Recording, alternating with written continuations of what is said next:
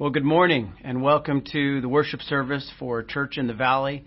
We're so glad that you've joined us. I especially want to welcome any first-time visitors. We're glad that you're joining us for our worship service. Thanks to the worship team for leading us in worship through singing.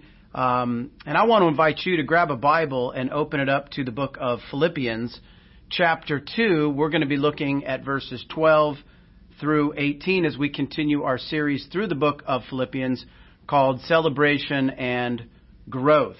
And we're going to be looking at verses 12 through 18. So if you grab your Bible, and I'll read the passage in just a moment.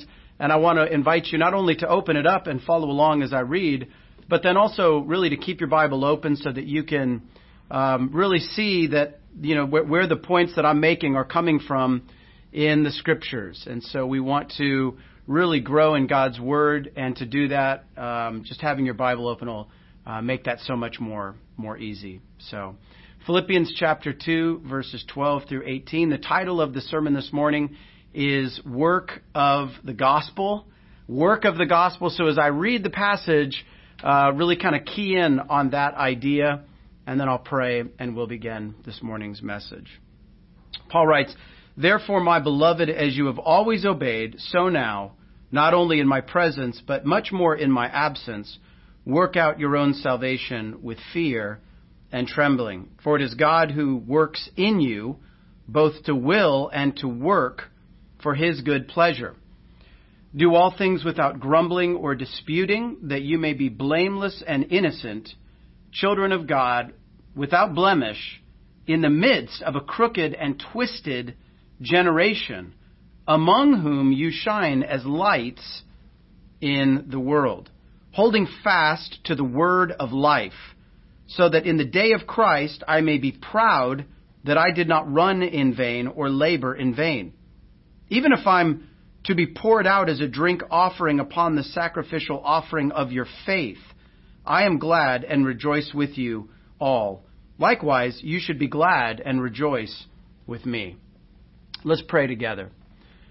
Father, we come humbly before you and ask that your Spirit would enable us to comprehend the message of your word, that your Spirit would enable me to preach clearly and accurately the truth of your word, and God, that you would accomplish your work and your will in us as a church, that we would not only believe, but that we would shine and really display the gospel in our lives.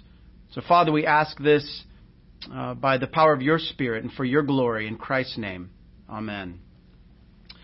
Well, this is one of those passages of Scripture, this idea of working out your salvation, that if it's misunderstood, can really be a discouragement, maybe kind of a passage we want to avoid because we don't understand it. And I hope to bring clarity to this passage in a way that encourages you to both celebrate who Christ is and what He's done, and also to grow in godliness. I mean, the main command of the passage is very clear right there in verse 12. Work out your own salvation. Work out your own salvation. And so that word work occurs a couple different times. We see it in verse 12.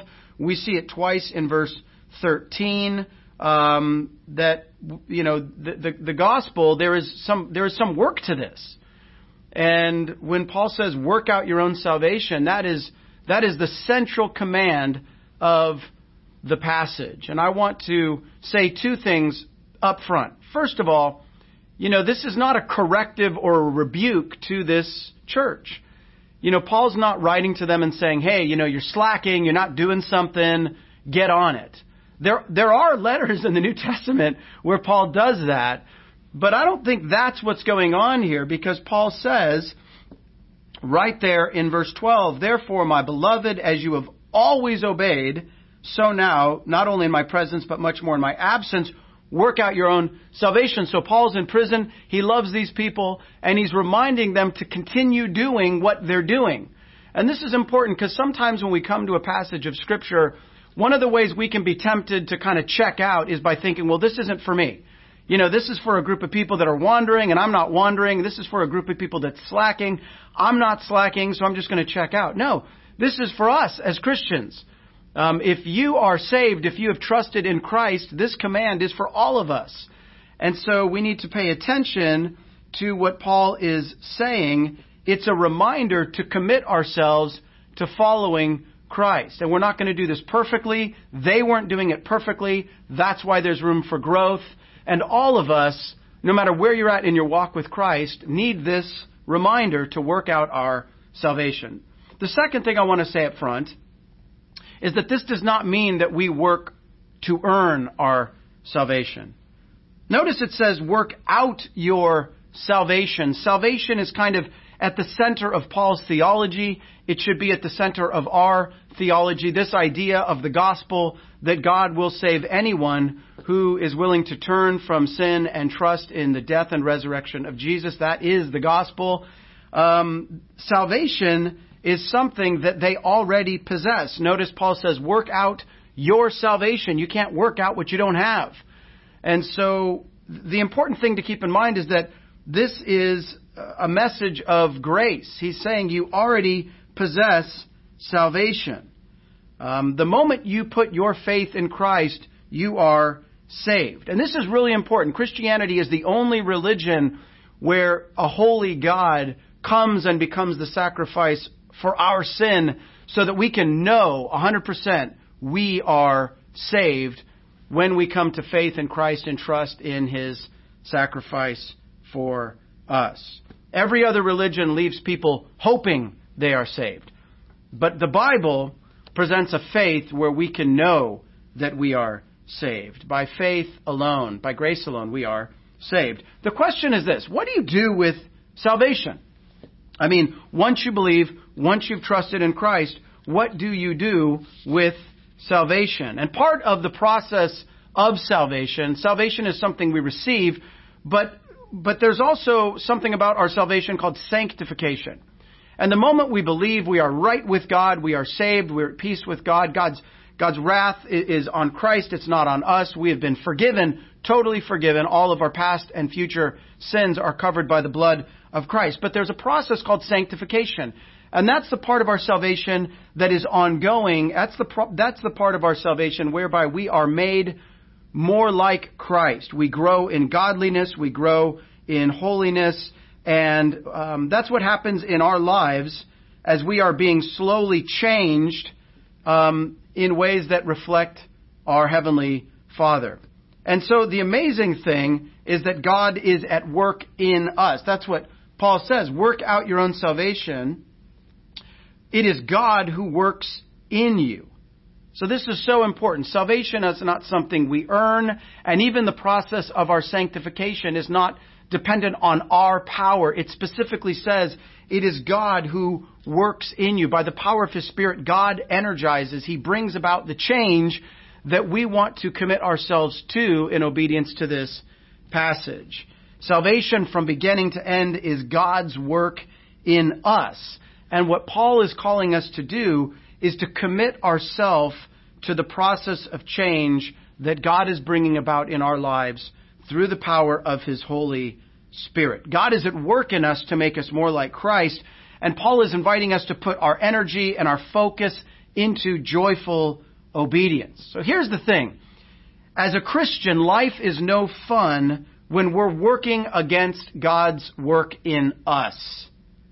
You know this to be true. When we're sort of putting our energies into things that are contrary to God's word and God's will and God's work in us by His Spirit, there is no joy, there's just conviction, and we just know that things are not as they should be. But on the contrary, one of the things we're going to see in this passage is that there is so much joy and so much encouragement when we do what Paul is inviting us to do, which is to put our will and our energy in the direction of God's work in our lives according to His Word by the power of His Spirit. So let me kind of summarize what this is saying. It's not a corrective, it's not a rebuke, it's an encouragement to people who are obeying. It's not about earning your salvation. It's about applying your energy to growing in the salvation which Christ has accomplished for us. So, working out your salvation is committing yourselves to applying the gospel to every area of life. Matter of fact, the Greek word here really sort of indicates an intensity. It's really about applying the gospel to all of your life, all of your thinking and your career decisions and your finances and your family and your marriage, so that the light of the gospel shines into every part of who you are and every part of your life. So that's what the command is. Work out your salvation, and that should hopefully bring some clarity to what Paul is not saying, and also to help us understand just the encouragement of this passage. God is at work in us, and we want to commit ourselves to going in the direction that He is bringing about, this change, this process of sanctification. So what I want to do in the rest of this sermon is I want to make 5 observations about that command, and then I want to make some comments about practically from this passage, how do we do that? How do we work out our salvation? So let me just make a couple observations that I think will help to really unfold the beauty of what Paul is saying. So a couple observations, 5. Number 1, this is a group project. The pronouns are plural. Work out your own salvation. Paul is talking to this group of people. So when we hear this charge to work out our salvation, you remember back at maybe in college or high school, there's individual projects and then there's group projects. Working out your salvation is a group project. It is something that Paul intends for us to do in the context of Christian community. You don't just go home with your Bible, you and the Bible and the Spirit, and figure it out. That's not how it works. As you seek to apply the gospel to your life, all of your life, you need to do that by the power of the Spirit through the Word in the context of Christian community. And so that's really what the local church is. The local church is a group of people who are committed to growing in the gospel together, to believing and celebrating who Christ is and what He's done, and also growing in godliness and seeing God transform us together as we commit ourselves to Christ. So this is a group project. Number 2, it's also serious. Notice that it says, work out your salvation with fear and trembling. Fear and trembling. And for a lot of us, our sort of reference for fear is maybe horror movies or something where we're just terrified. And I think the idea here we have to understand in the context of the whole Bible. And what I want to do is reference a few verses. You can just jot these down. But I think that fear and trembling really indicates the presence of God. And this is very important because in order to work out our salvation, we need God's presence in us. And we have that through His Spirit. But I think when Paul says, with fear and trembling, he's reminding us that it is God's presence in us that makes this possible. So Job 4:14, Job talks about fear and trembling overcoming him. Isaiah 21:4, when God's handwriting is on the wall before Belshazzar, fear and trembling overcome the people. Psalm 114:7 talks about, this is the one on whom I look, he who is humble and contrite and trembles at my word. And then, of course, in Mark 4:40, the disciples are on the boat with Jesus, and there's a storm. You know the story. And Jesus, they wake him up, and He calms the storm. And then it says they were more terrified after He calmed the storm than they were in the storm. And you read that, and you go, well, why would you be more scared after the storm than before the storm? And the answer is that when Jesus calms the storm, they are aware that they are in the presence of God. Because only God can calm waves. That goes back to Isaiah. Isaiah says only Yahweh can calm the waves. And here Jesus has calmed the waves. It's very clear to them at that moment, we're in a boat with God. And that's why they experience that fear, because they're in the presence of God. So I think the point is this. God's presence is what enables us to work out our salvation. Fear and trembling is sort of a reverential respect for the fact that God is not only with us, that by His Spirit He is in us, and by His Spirit, He is accomplishing the work that He commands of us.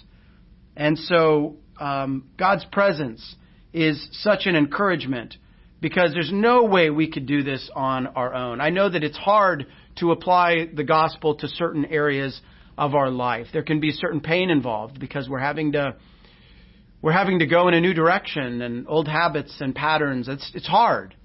But it's possible. It's possible in that area of your life that you've been maybe holding for yourself. It's possible because God's Spirit is in you, and you can commit yourself to this work because God's presence is in us.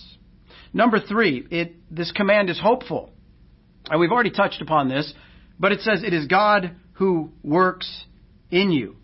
I mean, the hope of this passage is that Paul is commanding us to do what God, by His Spirit, provides. I want to make an analogy to like a math problem because I don't know about you, but when I was in high school and college, math was not my favorite subject. And I kind of imagine it this way. Imagine a teacher were to give you a math problem and then imagine that in addition to this very difficult math problem, you had Newton or Archimedes or Pythagoras or whoever's you regard to be the smartest math person ever. Maybe the person from A Beautiful Mind, not Russell Crowe, the actor, but the actual guy he's portraying, Nash, I think is his name. But imagine you're given a math problem and it's challenging, and in and of itself you can't do it. But then imagine you have right there with you someone who is just no challenge for at all. And this is really what Paul is saying. Paul is saying, work out your own salvation. But here's the hope. God is at work in you. And then it says both to will and to work for His good pleasure. So this process of applying the gospel to all of our life and to really making sure that we are in every way pointed in the direction of God's word and God's work in us. It's not just that God says, do this. It's that God says, look, I am with you, I am in you, and I am going to bring this about by the power of my Spirit. So this is hopeful. God is at work in us. Now, the other thing I want to point out is that it's ongoing. It's ongoing. The verb tense here indicates that this is not only a group project, this is like a life project. Whether you've been a Christian for a month, whether you've been a Christian for 50 years, you are in the process of sanctification. God is at work in you, and the command this morning is to commit ourselves to that work. We don't want to work against God's purposes. We want to commit our will and our efforts to going in the direction that God is calling us. But this is an ongoing work. You know, there are some projects in life that we like to check off. You know, like on a Saturday, you say, these are 5 things. I want to clean the garage. I want to do the laundry. And it feels so good to just kind of check those things off. Well, working out your salvation is never something in this life you will check off. It's something that up until the day you die, you will have to wake up and commit yourself to. It's an ongoing project. And kind of one of the joys of growing in Christ is that just when you see one area of your life sort of brought under the obedience of Christ, God will point out some new area where there's work to do. And this is part of the reasons why Christianity is the greatest journey ever. Because the more we grow, the more we see area for growth. And so this morning, let me just remind you, this is an ongoing project. You know, maybe you've slipped and you've stumbled. Well, listen, let me get back up and just commit yourself to it again. I read one author who said that the mark of true Christian maturity is not that you never stumble, it's how quick you get back up. So maybe this morning the encouragement is just to get back up and recommit yourself to pointing your life in the direction of growth and obedience. It's an ongoing work. Don't get discouraged. Be encouraged. God is at work in you. Well, it's also joyful. And this is really important. This is the last of the 5 points that I'll make about the command. It's a joyful command. Notice that this is what Paul says, that God is at work in us for His good pleasure. And so here's one of the great things about this, is that God gets pleasure when we grow in godliness. I mean, that's awesome to think that the God of the universe delights in watching you grow in godliness. And one of the things the Bible does over and over again is it connects, our pleasure to God's pleasure. And so as Christians, we are being recreated. We are new creations, and we're being conformed through this process of sanctification as God is at work in us. And we get joy in the things that honor God. And so as we commit ourselves to growing in godliness, it says that God does this for His good pleasure. But then at the end of our passage in verse 18, Paul says, likewise, you should be glad and rejoice with me. And so here's the beautiful thing about Christian community. As we are committed together to growing in godliness, God is glorified, and we get joy and pleasure in seeing our lives transformed to be more like Christ. This doesn't mean that it is easy, but the Christian life is the most joyful life, not because it's easy, but because seeing the work of God sort of develop in our lives is so encouraging, and it is so fulfilling. All right, so those are the 5 things I wanted to say about the command that I hope really unfold this in a way that helps you to understand and really enjoy God's Word. Now let me make some practical observations from our passage. So some practical steps in working out your salvation. Well, number 1, practical step is thanksgiving. Paul says in verse 14, do all things without grumbling or questioning. So Paul puts it in a negative light, do life without these things. I'm sort of summarizing it by saying we can work out our salvation by being thankful. I've been reading through the Old Testament as part of a read through the Bible plan. And one thing that's really obvious is that one of the main evidence of Israel's rebellion against God, which brought about really deadly consequences, is their lack of thanksgiving. Sometimes we can treat complaining and grumbling like they're kind of not that big a sin. But really it's a sign, grumbling and complaining are a sign that we think we know better than God. We think, God, this is the life I should have, this is the job I should have, this is the spouse I should have, or the kids I should have, this is the world I should live in. I think we're all kind of tempted right now in that way. But grumbling and complaining is a sign that we are not trusting in God. And the gospel is all about trusting in God. So working out our salvation, applying the gospel, is all about repenting of grumbling and complaining and committing ourselves to being thankful as evidence of faith. And I think if there's one aspect of Jesus' spirituality that is really often buried in all the other things that we talk about, is the fact that Jesus was constantly giving thanks to God. At times when I would not, Jesus was thanking God. So work out your salvation in gratitude. Work out your salvation in gratitude. Number 2, have a clear conscience. Notice what Paul says.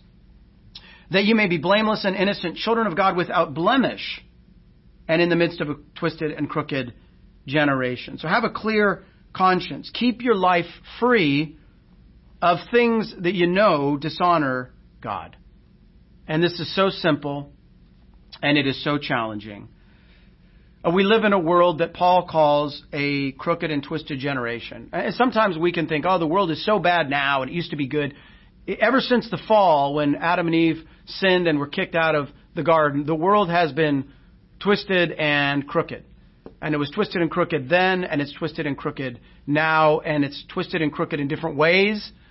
But we, like all of God's people, have always lived and had the challenge of living in a twisted and crooked generation. And so our charge in the midst of that is to commit ourselves to living in a way that honors God. And the challenge is that in the world, sin is celebrated, and it's funny, and it's just no big deal. And Paul says, look, if you're saved, steer clear of things that you know are wrong. And here's the thing. Here's one of the things that helps us. This whole business of working out your salvation with fear and trembling, knowing that God is in you and with you, knowing that God is in you and with you helps you to remember you're never alone. You know, there's no way to sort of shut God out. The great accountability of the Christian life is the presence of God in us. And as brothers and sisters in Christ, knowing that He's with us and He's behind our desire to grow together.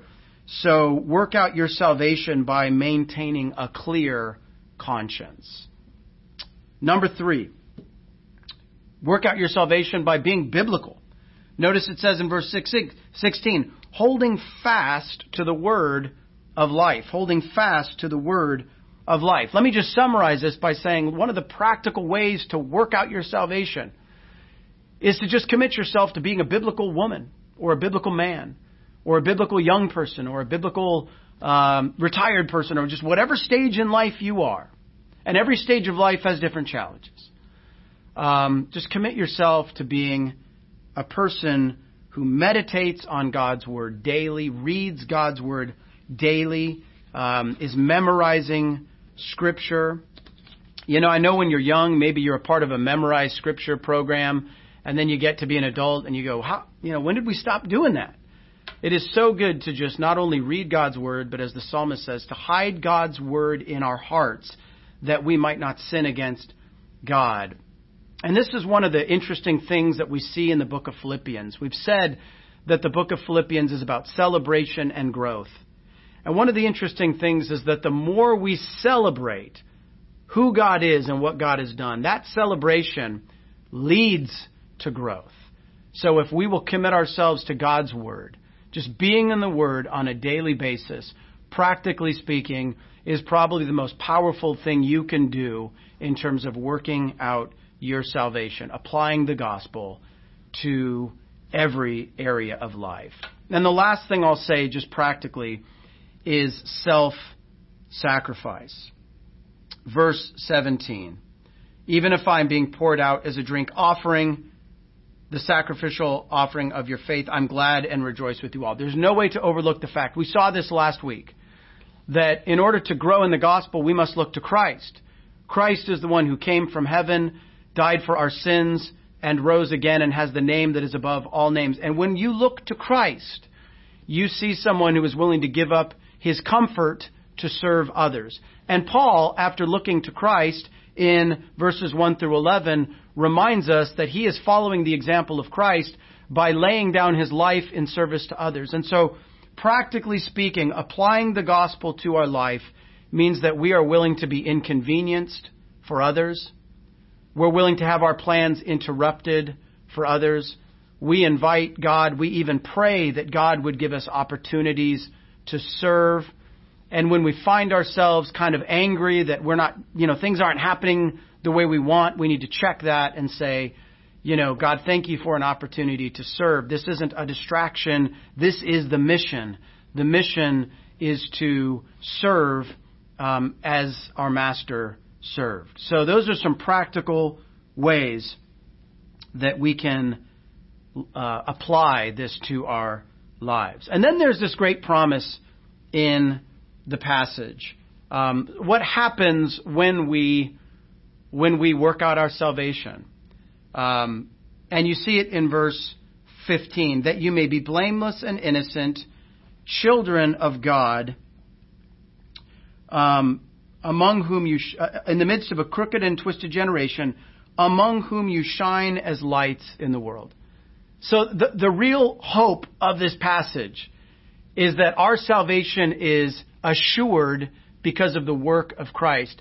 And when we commit ourselves to growing in our sanctification and growing in obedience and pointing our lives in the direction that God is at work through His Word and by His Spirit, we shine as lights in the world. And this idea of God's people shining is a biblical theme. 500 years before Paul wrote this to the church in Philippi, 500 years earlier, Daniel, in Daniel 12:3, said that God's people who pursue righteousness shine like stars forever and ever. And then 1,000 years before Daniel wrote those words, God took Abraham outside and he said, "Look towards the heavens and count the stars, so shall your descendants be." And when God tells Abraham that his descendants will be like the stars, I think there's two things in view. Number one is the number. God is promising that Abraham's descendants will be vast. But there's also the impact. God's descendants will shine. And that point is repeated by Daniel, and it's repeated here by Paul.